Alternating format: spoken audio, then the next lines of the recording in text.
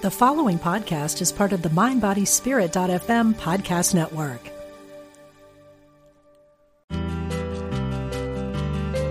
We're glad you found us. This is Unity Online Radio, the voice of an awakening world.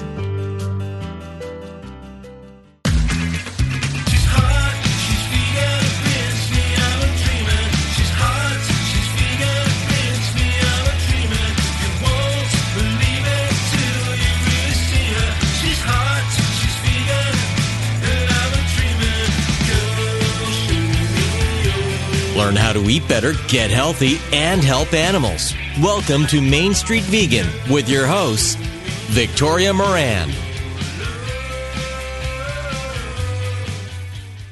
I was at a Veg Fest this weekend in Hampton Roads, Virginia, and they did lots of things I'd never seen at a Veg Fest before. They had a beer garden. You had to get a ticket for that. What a great idea to make a Veg Fest festive and make a little more money for the cause. And they also had a pie eating contest. And that reminded me of the pie that is veganism. It covers so many areas of life, certainly what we think about, nonviolence, animal rights, the environment, cuisine, health, nutrition, fashion, business. There's so much to it. And if you're new to it, oh my gosh, do you have an adventure ahead? I'm Victoria Moran, the host of the Main Street Vegan program. I'm so happy to have you with us today. After the break, we're going to be speaking with J.C. Reese, who has a brand new book just about to pop called The End of Animal Farming. Oh my gosh. That sounds like happily ever after for those of us of the vegan persuasion. And right now, it is my honor and pleasure to bring back a return guest, because I think she's terrific and I like having her on here lots and lots. And that is Ginny Messina, Virginia Messina, MPHRD, a dietitian and public health nutritionist. She has written 10 books for vegans, including Vegan for Life, Vegan for Her, and Even Vegans Die. She writes and speaks about vegan nutrition, preventing ex-vegans, and the importance of body positivity in the vegan community.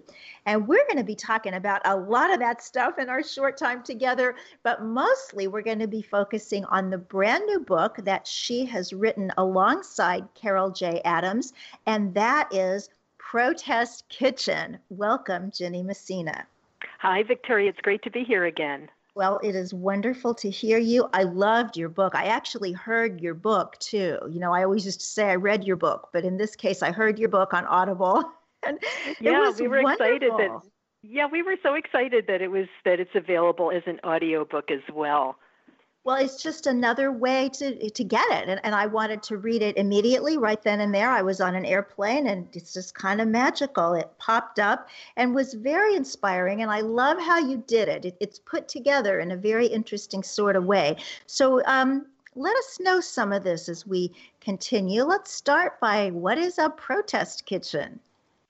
Well, you know, a protest kitchen is a place where we make choices about food as a way to promote compassion and justice, and also to challenge some of the problems of the day, like global warming and climate change, as well as a place to care for our own well-being. It's actually kind of the ultimate in local activism because everybody has to eat. And we wanted to talk about how the way that we eat, the way that we make food choices can impact so many different issues involving both people and animals. And what I find, Jenny, and maybe I'm finding it a little bit more today because I've had a couple of encounters recently with people who are so aware. They're aware of social justice. They're aware of so much about the environment. But for some kind of reason, the vegan thing just doesn't work for them. And I find myself just stymied. I don't even know what to say. How do we get through some of that? Well, and that, of course, is one of the reasons that we wrote this book. It's for vegans and for people who are curious about veganism, and also for people who are not really even thinking that veganism might be for them. What we wanted to do was to show people that if they are concerned about issues like social justice, if they're concerned about global warming, then a vegan diet is really a part of what they are trying to do and a part of the things that they care about. We wanted to kind of help people make that connection. And of course, we talk a lot about the issue of compassion and compassion for animals, and that's where veganism has its roots.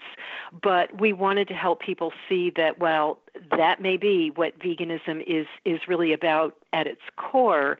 It just happens to have all of these different impacts. And if you care about these issues, then maybe thinking about taking some steps towards veganism, taking some steps towards replacing animal foods with plant foods in your diet is really something that is compatible with your whole value system and your belief system. And you do this really, really well. One of the things I said about how this book is written in a kind of different sort of way, after each chapter, there are specific steps that have to do with food and shopping and the very practical things. So you get that in very nicely. And part of that is that I think you're trying to counter this idea that eating in this way is somehow exclusionary. It somehow sets people apart. Yeah, I mean, and of course, veganism does seem very outside of the mainstream to most people, and it is. It's not the way most people are eating now. But it's kind of funny because this reliance on meat and dairy and eggs that typifies current standard eating patterns in the United States is really a deviation from conventional food practices around the world. We know that most populations certainly started out eating a diet that was primarily plant-based and primarily pretty healthy. It's really only within the past couple of centuries that this diet that we view as conventional became adopted by many Western countries. And we know, of course, when we look around the world, and this is something that most vegans are familiar with, we realize that dairy foods, for example, are not part of most cultures because so many people in different ethnic groups and different societies can't digest dairy milk, can't digest cow's milk products. So veganism kind of brings us back away from what we think of as the conventional eating pattern to an eating pattern that is really more a part of our history. And of course, with all of the wonderful products that are available to us now and all of the amazing recipes and amazing websites, it's pretty easy to create a vegan diet that looks very familiar to most people and that looks kind of like what they grew up with, even though the foods are vegan and even though they're all based on plant foods. Mm-hmm. So you have, as I said, these actions at the end of your chapter. You've got 30 of them in total. But the very first one is to test non-dairy milk. So why is that the most logical place to start? Well, I think it's a great place to start for anybody who's thinking about a vegan diet or any type of plant-based diet. And there are a couple of reasons for that. The first one is that it is a really easy thing to do. You don't need to know anything new about food preparation. You just use the milk the way you've always used it. It's just a different milk.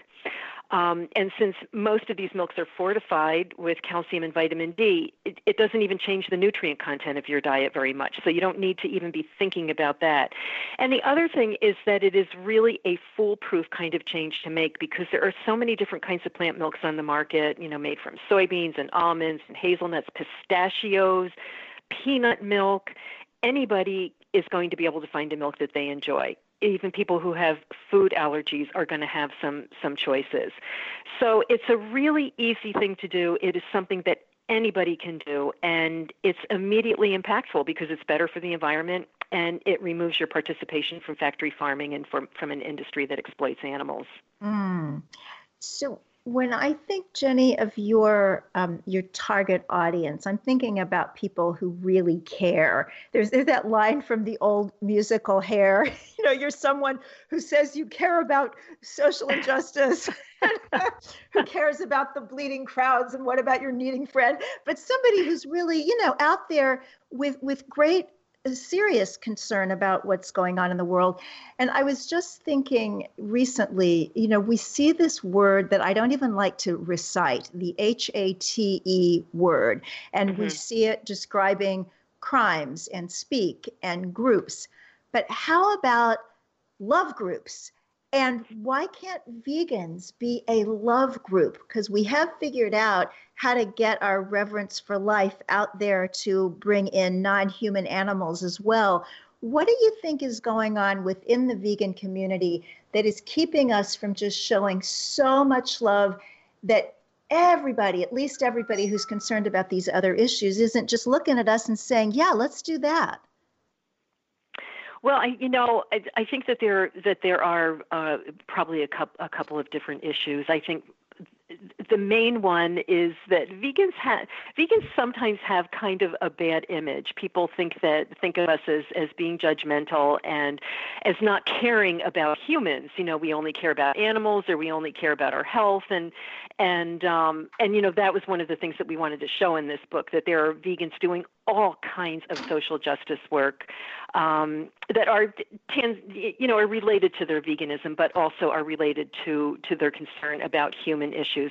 And I think that we vegans need to work a little bit harder at helping people understand that we were once where they are. We weren't born vegan. We used to eat meat and dairy and eggs, and we made this transition, and we know about the challenges, and we are here to help other people to do it, and not to judge them for where they are in their particular food and lifestyle journey at this point.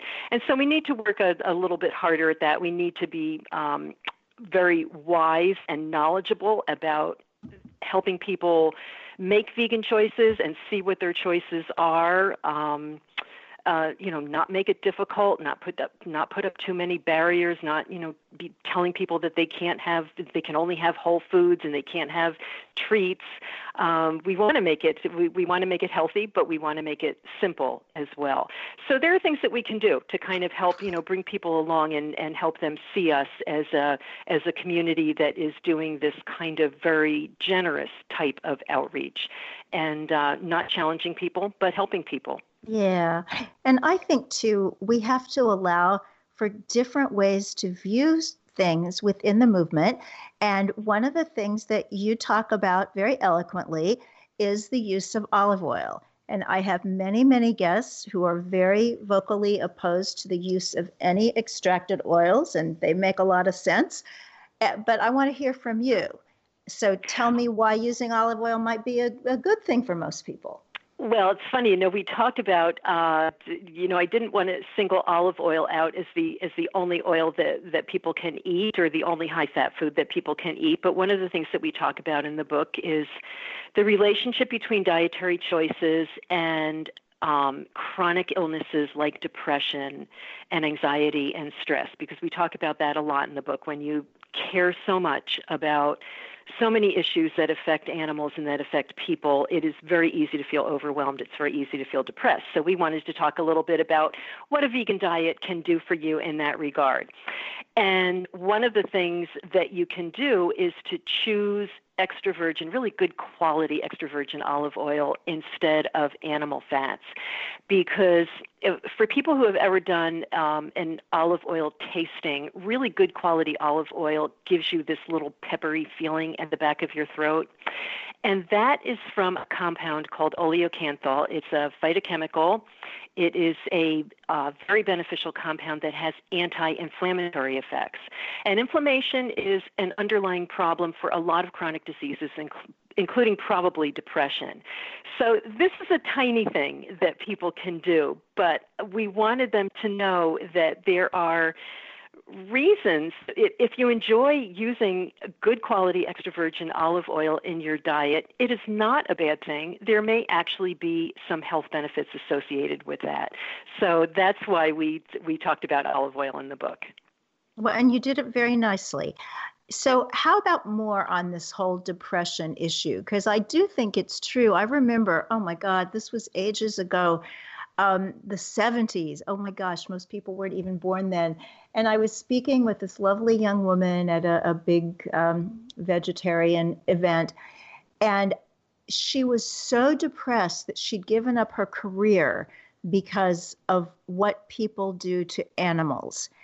And I thought, good heavens, this is scary. What's going to happen? And I don't know what happened, but I do think that we kind of take on kind of the woes of the world, as we should. Somebody has to. But then what do we do about the emotional result of that? Right. And we talked about lots of different things that people can do to kind of counter that depression and counter that tremendous stress and feeling of being overwhelmed and sometimes helpless that people have. We talked about diet as one aspect of this because I mentioned the inflammation. Chronic inflammation is thought to be an underlying factor in chronic depression. And choosing more plant foods instead of animal foods is one way to reduce inflammation in the body. Fruits and vegetables in particular, they're packed with these phytochemicals and antioxidants, but all whole plant foods, whole grains, beans, nuts, and seeds are good for reducing inflammation in the body. We wanted to be really careful about the fact that this is not a cure-all for depression. Depression is a serious disease, and I'm not about to say to somebody who suffers from it, well, you're not eating right. If you just eat a healthy diet, you won't have depression. That's absolutely not true.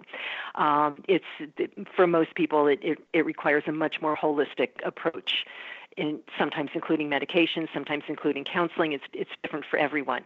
But this is one tool that we have that can help at least a little bit, and so it's a wonderful thing because a vegan diet or a plant-based diet is a great way to counter so many of these problems that we care about. And at the same time, maybe it can make you feel a little bit better too. So that's an important part of the book. And that's why we talked about the olive oil. And of course, we talk about other ways to increase your intake of plant foods to help with this. And then there are also some reasons why going vegan beyond diet, beyond nutrition, might help somebody just feel better about life. What are those? Well, there are a couple of things. One of them is that we talked a lot about the relationship of plant-based diets and vegan diets to the environment and to shrinking your carbon footprint and helping to respond to global warming and climate change. One of the issues with climate change and global warming, one of the things that it impacts is biodiversity. And there's some research from some Japanese researchers talk about compounds in nature that have kind of healing effects. I mean, we all know that you go out for a walk along the ocean or in the woods, it lifts your spirits. You immediately feel better. And these researchers talk about the fact that there may be these beneficial bacteria, these beneficial oils and scents or aromas in plants that are actually responsible for some of this boost in our mood. Global warming is kind of an assault on that biodiversity and on all of these compounds. So choosing a vegan diet isn't going to have an immediate impact through the environment on your mental health, but it could be a way to help protect the mental health of future generations. And then the other thing that we talk about, of course, is this wonderful psychological boost that you get when you stop eating animal products, because it brings your actions in line with your belief system, with your most deeply held beliefs and values of compassion and justice and inclusiveness. And so that's a really important thing. It relieves this cognitive dissonance that we sometimes have when we care about animals, but we know that animals are being abused in the factory farming system. So I think that helps a lot of people to feel better, just knowing that their choices are having an impact and that their choices are right for them, that they are eating in a way that feels right to them and to their value system. I love the idea that this is one thing that you can do, that you're making the world better just by living. On one of those days when you're not protesting something and you're not writing a check to anything, just living, you're okay for today. So it's a little That's bit right. of And self-esteem. that's right. We talked about how these little choices can make a difference. And you're right. There are days when you're not going to be out there protesting. Some people never have time to do that. Some people, their lives are just packed with taking care of their family and their job, and outside of taking care of their family, and they don't have time for volunteer activities or for activist activities. But everybody can choose a hummus wrap instead of a tuna fish sandwich, and everybody can pour almond milk over their cereal instead of cow's milk. So we do have an opportunity, and that's what a protest kitchen is all about, that we have these opportunities every day to make choices that make a difference. Oh, hooray. Listeners, I'm always telling you about books that are so great. I loved this book. I mean, I truly love this book. I found myself just so enamored that after I heard it, I then had to read it. I wanted one that I could hold. And the holidays are coming up. And if you know people who really are concerned about the planet, about this world, about human rights and all that, this would be a wonderful, wonderful gift for them, as well as from yourself. Now, Jenny, I want to ask you something very practical, because I run into this. I think a lot of vegans run into this. People will sit down with us and ask about being vegan, and then they will tell you why they can't be vegan.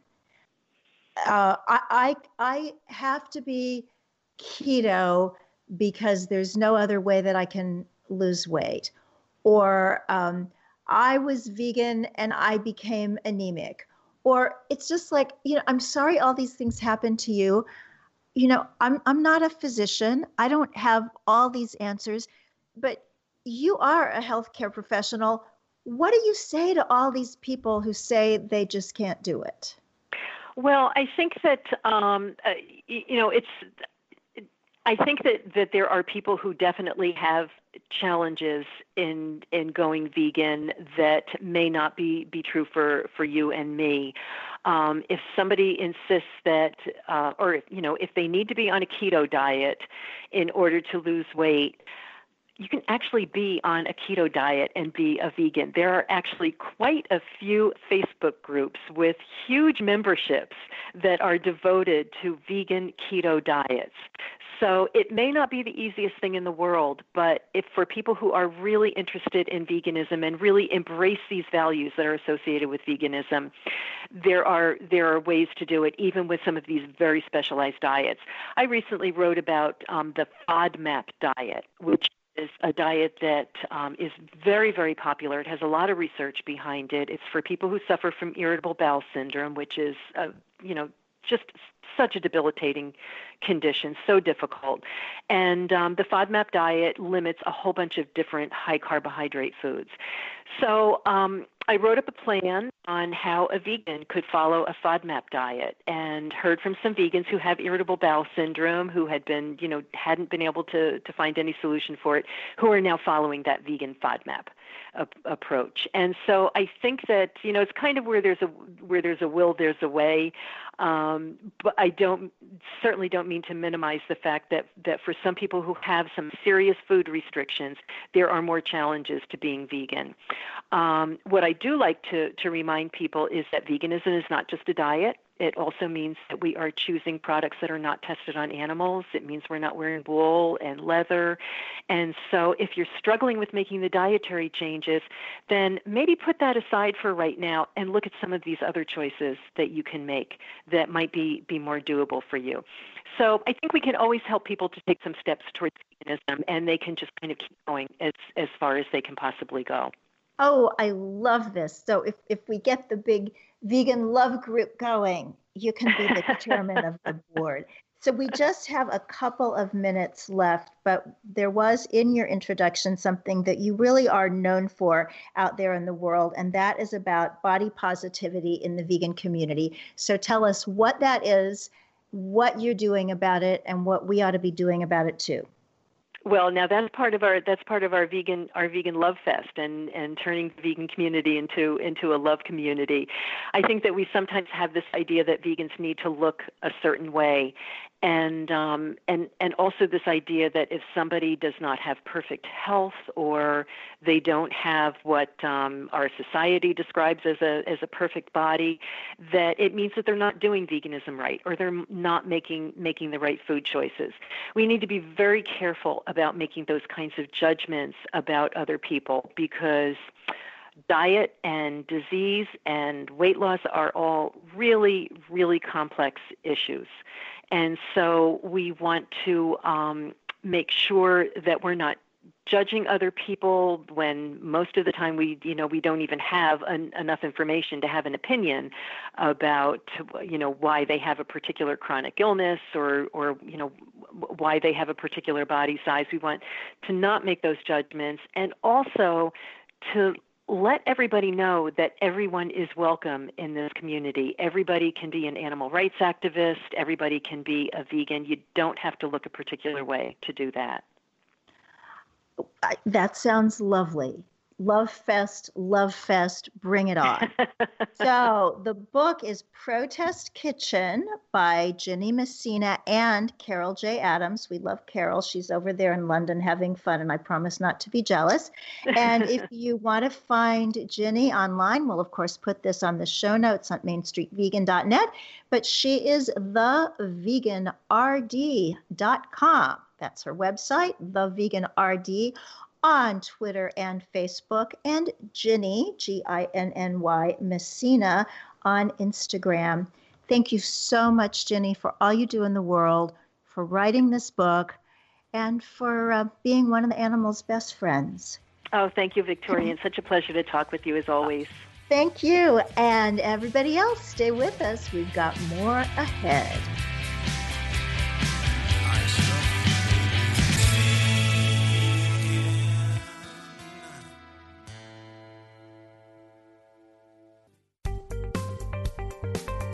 Experience the difference. Unity Online Radio. The voice of an awakening world.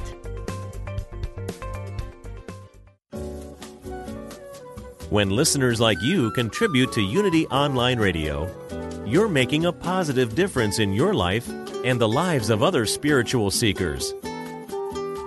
Go to unityonlineradio.org and click on Donate to make a one-time donation, or sign up for monthly contributions.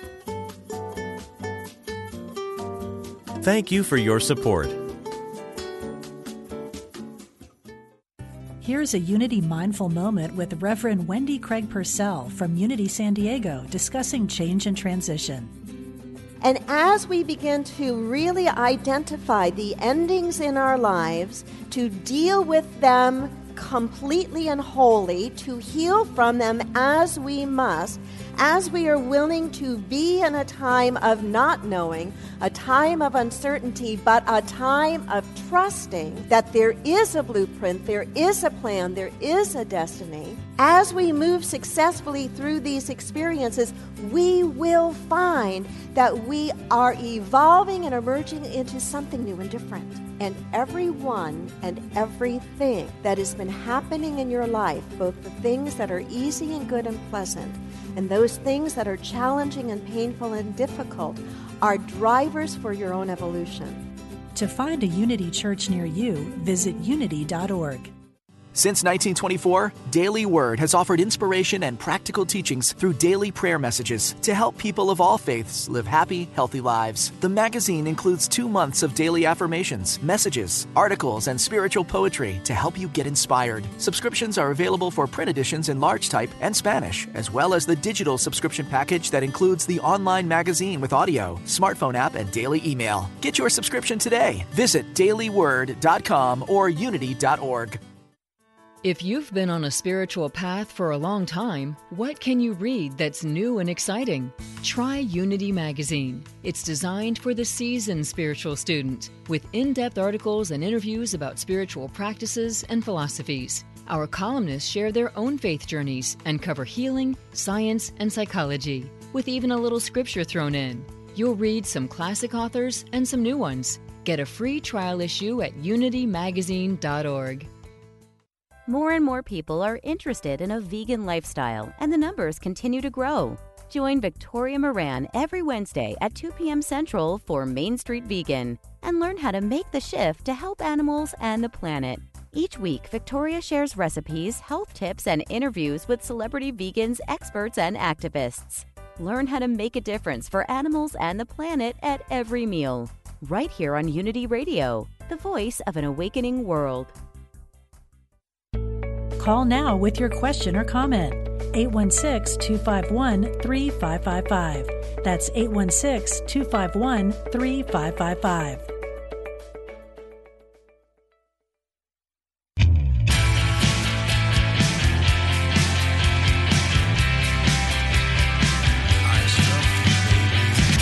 Welcome back to Main Street Vegan with your host, Victoria Moran. Welcome back. I am Victoria Moran, and Main Street Vegan is where I hang out. So if you want to know more about our work, just go to mainstreetvegan.net. Some of the wonderful things we have going on. Our Main Street Vegan Academy, where you can come to New York for 6 magical days and get yourself certified as a vegan lifestyle coach and educator. And one of the other arms of Main Street Vegan, our production company, we've just done our first documentary with filmmaker Thomas Jackson. That's A Prayer for Compassion. So if you have any interest in spreading this vegan message to people who identify as religious or spiritual, get in touch with us and see if you want to do a screening and be part of A Prayer for Compassion going out into the world. We can sure use one of those. So my next guest, so much fun when somebody is up here in person in New York City. And JC Reese was kind enough to come up here to Harlem and talk with me in person today. JC is the research director of Sentience Institute, an effective altruism think tank researching the expansion of humanity's moral circle. His new book, coming this month, The End of Animal Farming, illuminates humanity's upcoming transition to an animal-free food system. He has written on these topics in media outlets like Vox and Quartz and spoken about them in over 20 countries. Welcome, JC. Thanks for having me. It is absolutely wonderful to meet you and to see you. I've read a lot of your work, and you are so on target, and I love your positivism.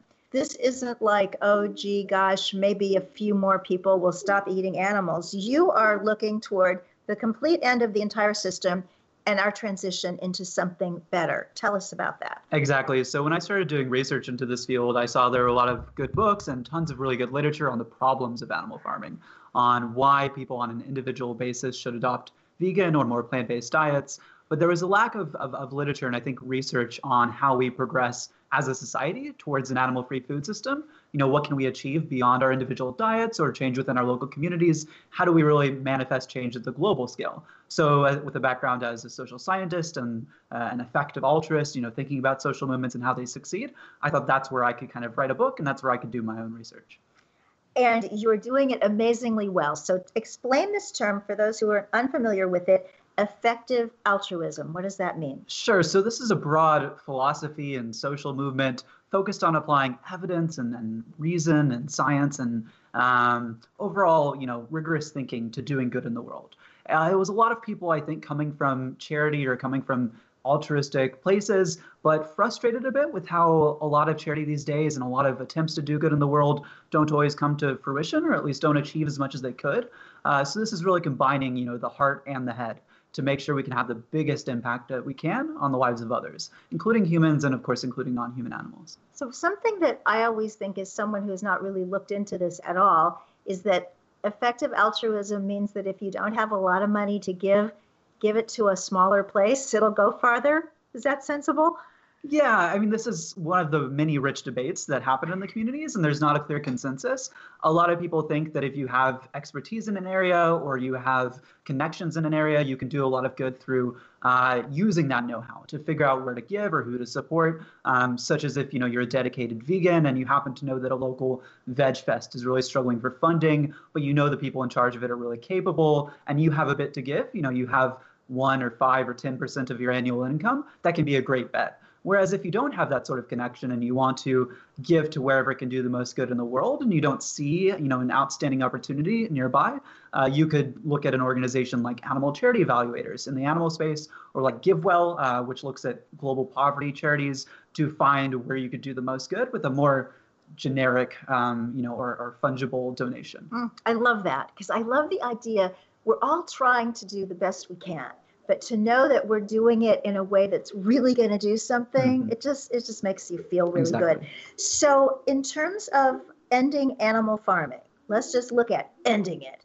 What can we do right now today to be really effective about that? Yeah, so one thing I really encourage people to do is think beyond just their own diet and their own lifestyle. So for example, as you mentioned at the beginning, if people can become advocates, maybe somebody has adopted more plant-based foods or went all the way vegan, but they really want to affect their local community, that can be very powerful. So for example, if somebody's working at a big company that has their own catering or their own cafeteria, if you get something like more plant-based options at that institution or with your local church or some sort of community center, that can be really powerful. I want people to think at the community level. I want people to join, local vegetarian societies, local effective altruism clubs, and work together as a movement and kind of transcend their individual diet. I think a lot of people, in fact, when I talk to them about, plant-based eating or going vegan, they struggle because their own community isn't on board with this, and they can kind of help themselves change more easily by changing their community. So I always want people to think beyond just their own individual diets. Think about the local animal rights group that's working for some sort of big policy change.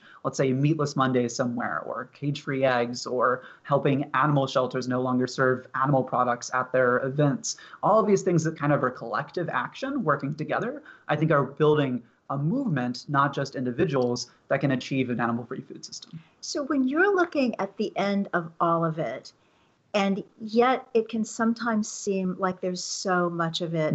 I think sometimes if we were comparing our movement to the abolition of human slavery in America, I don't know if we're at 1650 or 1800. I don't know how far along we are. And it's so frustrating. How far along do you think we are? It's complicated because with different movements, they face kind of a different structure in society. So for example, very few movements are as closely tied to something that's a part of people's day-to-day life, and that at least currently doesn't have a perfect substitution through ethical means. So when you were switching from slave-made goods, for example, to non-slave-made goods, it was still a cotton shirt. It was still sugar. It wasn't kind of fundamentally different, whereas right now we have to switch people to whole plant-based foods or to something like the Impossible Burger or the Beyond Burger, which are great but aren't an exact substitute. So perhaps we have a lot of the attitudes, and we all have a lot of frustration and in fact moral outrage with animal farming and factory farming in particular, which is immensely powerful. But on that kind of product angle, we're not as far along. So I think if we can have the technology, I'm a big fan of what's called cell-based meat or cultured meat, building real meat from animal cells without animal slaughter, then that can kind of springboard us to, in the American movement, maybe around 1840 or 1850. I think the British movement is more comparable because they were kind of the first to abolish slavery as an institution. America did it as a latecomer, and that was more of a struggle, and I think more of what will happen in 20 or 30 years from now. But if we look at that sort of situation, then in terms of public outrage, I think we're quite far along. And in terms of the products itself, which is the other piece of the puzzle, we're a bit, earlier. And I think so far, vegans and animal advocates have spent a lot of effort on moral outrage and getting people aware of these things. And that's amazing. But I don't think that we just need glass walls. I think we need more than that. We need something in terms of products, in terms of technology. And that's why I'm really excited about groups like the Good Food Institute or groups that are doing that sort of institutional change like Meatless Mondays to help people align their behavior with those values. So what are we doing that's not effective? And maybe we think it is.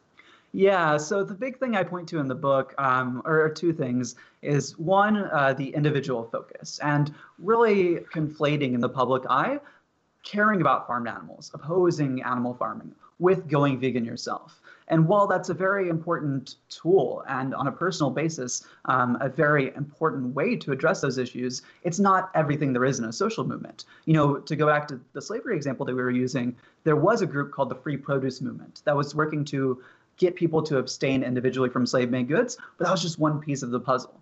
So I think an overemphasis on that can be ineffective. And that's why I'm stressing addressing things at an institutional level with technology and whatnot. I don't think that's counterproductive. If I had to point to the biggest example of something that's actually counterproductive, it's been the use of gimmicks. So in particular, kind of sex sells imagery. The farmed animal movement, or the animal rights movement in general right now, has a pretty severe reputation issue. In fact, when we speak with other social justice advocates, for feminism or anti-racism or anti-classism or any of these issues, we often get a lot of backlash because the history of the movement is so entwined with using scantily clad women, with using controversial examples from race or class to try and draw awareness to these issues. And I think it's important right now that we focus on not just getting more eyeballs, getting more outrage, but on getting taken more seriously as a social movement. And I think to do that, we need to avoid those sorts of gimmicks. So how much of a leap do you think it is? Because this is the first social justice movement ever that those who have the most to gain can't participate because they're animals. And it's also, I think, a really big leap for so many humans to get the philosophical framework around including their interests in our framework at all. How do we do this? Yeah, I mean, a big part of this is leveraging the existing expansion of humanity's moral circle. So this is what we broadly study at Sentience Institute, which is how people widen their scope of moral concern. And that's been a huge project of advocates throughout human history to first widen it from clans and villages to the nation state, now to a global community, also to different genders and races. And fortunately, in 2018, we have a lot of this historical progress to build on. We have the abolition of slavery. We have the enfranchisement of women. We have all of these human issues, and indeed many animal issues today, such as bans on the use of animals in circuses, or the use of animals for cosmetic testing, and these sorts of other areas of progress that movements of the past didn't have. So while we have, in some sense, a fundamentally more challenging struggle ahead of us, we also have more momentum than movements throughout history did, and we have to utilize that. We have to build on existing compassion and existing senses of justice to meet people kind of where they are and utilize that to push us forward. I think that's a big reason for optimism. You have this ever-expanding scope of moral compassion, that seems like it's leading us to some really amazing places. And in the book, at the end of it, I in fact talk about where it could go beyond farmed animals. And maybe with a momentum from that, we'll be able to care more about wild animals or insects and bugs and kind of all sentient beings in the world. And I think that's a really exciting future to look towards. And I think also when you talk about insects and bugs, some people are going to say, I knew that's where you were going. I knew the vegans were nuts. Yeah, I mean, it's important to remember that 200 years ago, to even bring up animal rights, you would have sounded like a complete crazy person. With feminism, for example, a foundational text there was A Vindication of the Rights of Women by Mary Wollstonecraft. And that text was mocked with another one called A Vindication of the Rights of Brutes that said, okay, if you give women rights, then you might as well give animals rights. And this is so laughable, so beyond the pale that obviously we can't extend rights to women. And today in 2018, I don't want to be ignoring what people decades or centuries down the road will think of me as an advocate or think of our movement. Yes. And I want to keep my eye to even the very distant future. Yeah, oh, that's interesting. And I've always thought, I wrote in a book a long time ago, that if you become one of those people, as I am one of them, who puts the jar over the bug and the piece of cardboard underneath and carries it outside, somebody might think that you've lost your mind, but maybe you have found your heart.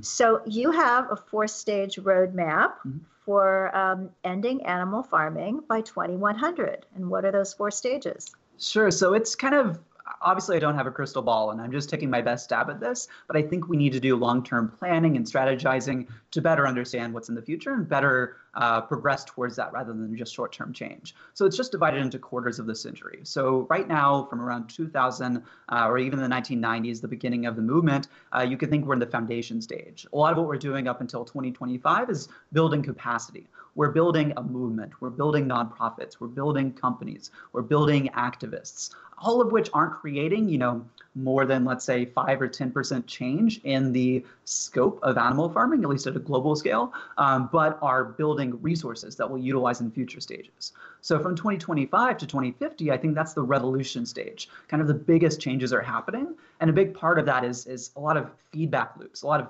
cyclical change you get into. So for example, when you have that moral outrage that we talked about built, that then leads to behavior change. But as people are no longer eating animals 3 times a day, you then get more of an embracing of animal rights ideologies and more attitude change, more people feeling that moral outrage, which then leads to more behavior change. And that's why I think this 2025 to 2050 stage is really the revolution of the movement.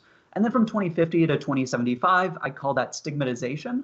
So it's where people are becoming more aware of this issue, not just for ethical reasons or for personal reasons, but for social reasons. You know, the people who aren't switching to animal-free foods at that stage will be seen as laggards. They'll be seen as a minority, as the people who are unethical in some way, sort of like in the US right now if people are driving Hummers. You know, in many communities are seen as non-environmentalists or really just polluters in a bad way. There's a stigma attached to that. Or also smoking really has this right now. And then finally, from 2075 to 2050 or to 2100, I think you'll have follow through. So this is where we reach kind of all corners of the globe, such as sub-Saharan Africa, where right now many people don't have the ability to choose plant-based foods or even to choose animal-based foods in many situations. Their diet is often dictated by just what's available, by what's affordable.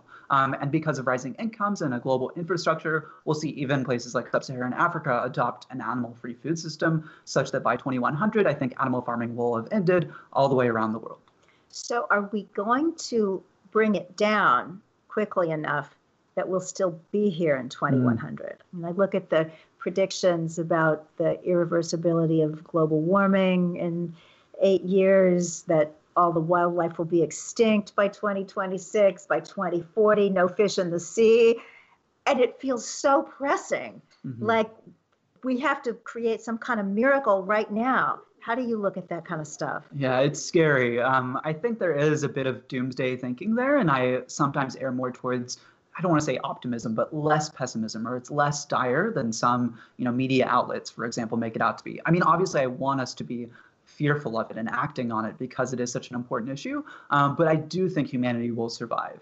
I think that we're seeing a lot of rapid change, especially in high-income countries before 2050. It's just going to take a while for it to expand all the way around the world. I mean, given how entrenched animal farming is in basically every country now, and including factory farming, even in places like India and China, it's just going to take a long time to fully expand. So it's going to take a long time to get down to zero animal farming, whereas we'll get to something like 50% reduction rather quickly. However, I should say here that if humanity goes extinct, which is obviously quite bad for the humans, animal farming will end because we won't be doing that anymore. I mean, it's a complicated moral issue, obviously, but I don't think that if we continue to survive, we'll continue using animals for food, even if it's just out of our own self-interest because of those climate change concerns. So you have an interesting statistic here that 50% of farmed animals live in China. What's the animal rights vegan movement like there?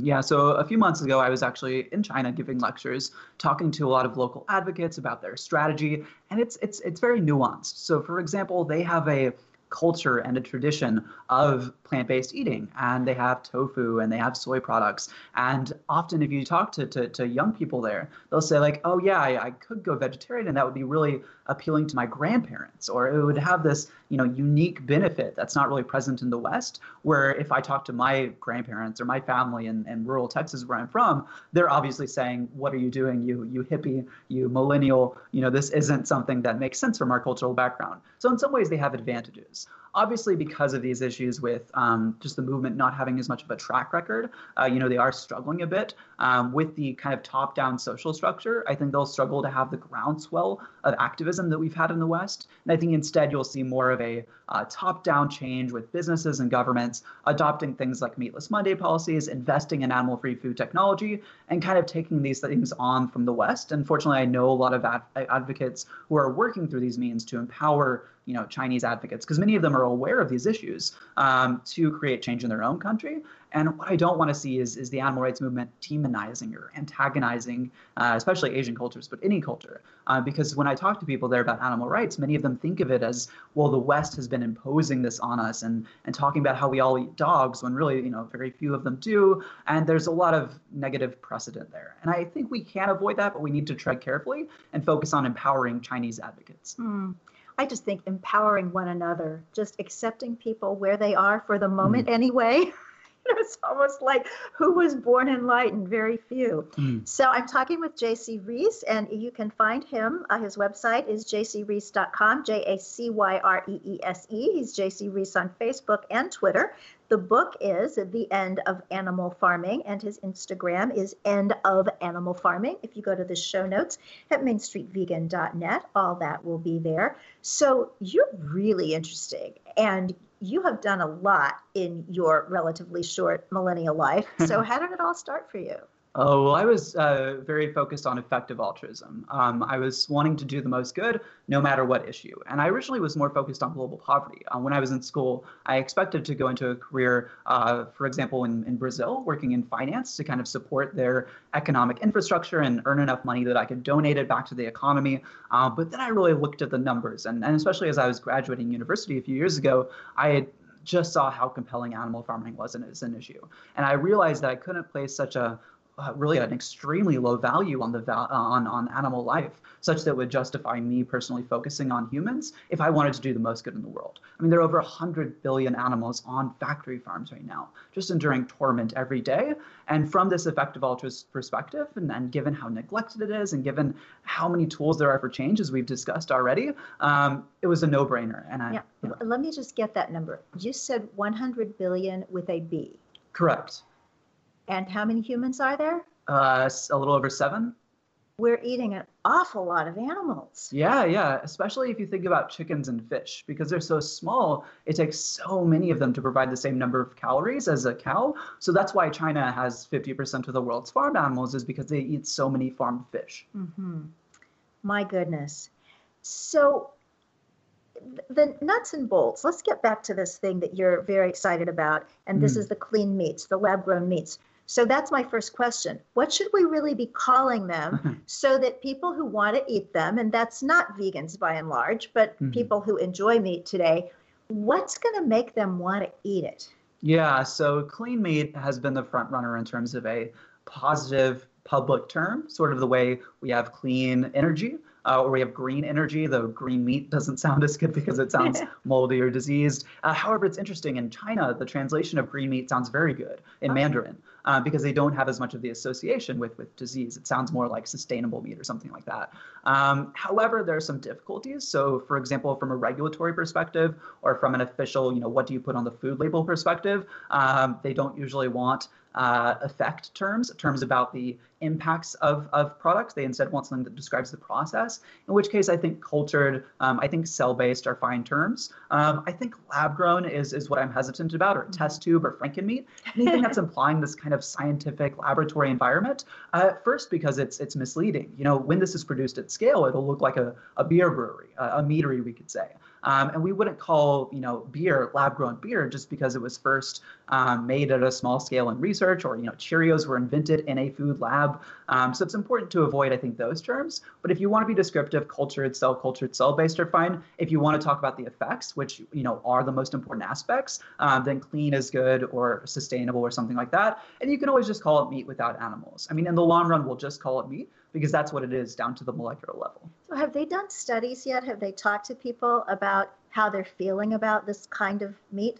Yes, so there have been over 20 surveys just asking people what they eat it. Unfortunately, a lot of those describe it as lab-grown. One of the worst ones by actually Consumers Union said it was a laboratory product that tastes like meat, which is just the most unappealing way to describe it. You've also seen experiments that compare the different terms side by side and compare how many people are interested in eating these foods. I think this is really hard data to interpret as a social scientist because it depends just so much on framing. And people are not good predictors of what they'll actually do in their grocery store. And I think once you get these institutional changes happening, once you get, Meatless Monday policies, once you get people seeing this as something we should do as a society, and seeing it as the new normal, that's when you're going to see really big adoption rates. But right now there seems to be plenty of interest in it, plenty of people who say they're willing to try it or would eat it, for example, if it cost as much or less than conventional meat, that you'll get that initial momentum. And I think that's what matters the most. So the next decade, when these products first come onto the market, that's where we're really going to see a fork in the road. And we could see something go wrong, like if the term lab grown gets really popular, or if there's a contamination issue or some sort of scandal associated, that could go really poorly. But if we make it past that, if we make it past the rapids, I think we'll go pretty smoothly towards the end of animal farming. That's really exciting. Now, in terms of the foods that are available now, plant-based foods that mimic animal foods, it seems like there's some controversy on what to call those. And I go into Starbucks and I want my chai latte with almond milk, and it comes stamped on the little sticker, almond drink, which sounds like, I don't know, orange soda. So what's going on, and should the FDA have the say over what we call what we eat? Yeah, I think in general, it makes sense for the FDA to regulate these things, more so than the USDA in these cases, because the FDA's mandate is consumer safety, whereas the USDA also has a mandate to promote agricultural commodities, which by and large today involve animal agriculture. In terms of the specific milk issue, and in general, dairy products are where a lot of this controversy is because they've already grown so much. Plant-based dairy options, or sorry, I should say fluid milk options, are around 10% of the market share of animal-based, which is way larger than any other category. Plant-based meats are roughly 0.25% of the market in the U.S.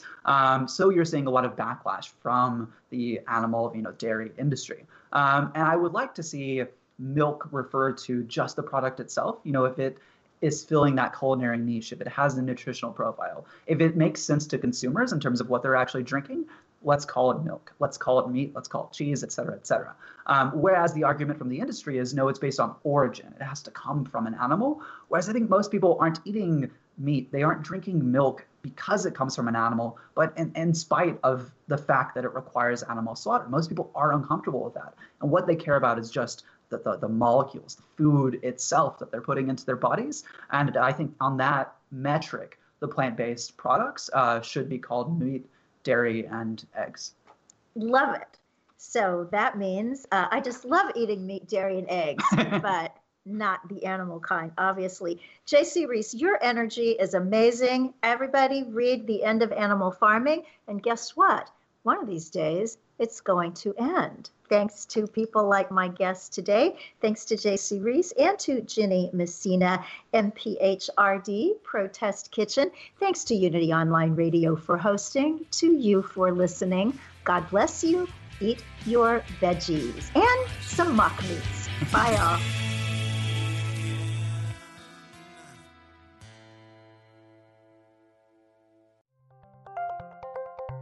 Thank you for listening to Unity Online Radio, the voice of an awakening world.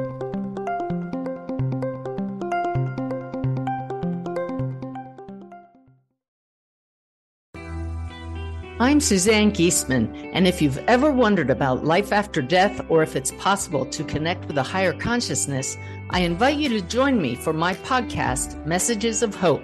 It's my mission to share with you that our loved ones who have passed are always with us, and we are so very loved. I want to teach you how to live a consciously connected and divinely guided life. Listen here on the MindBodySpirit.fm podcast network.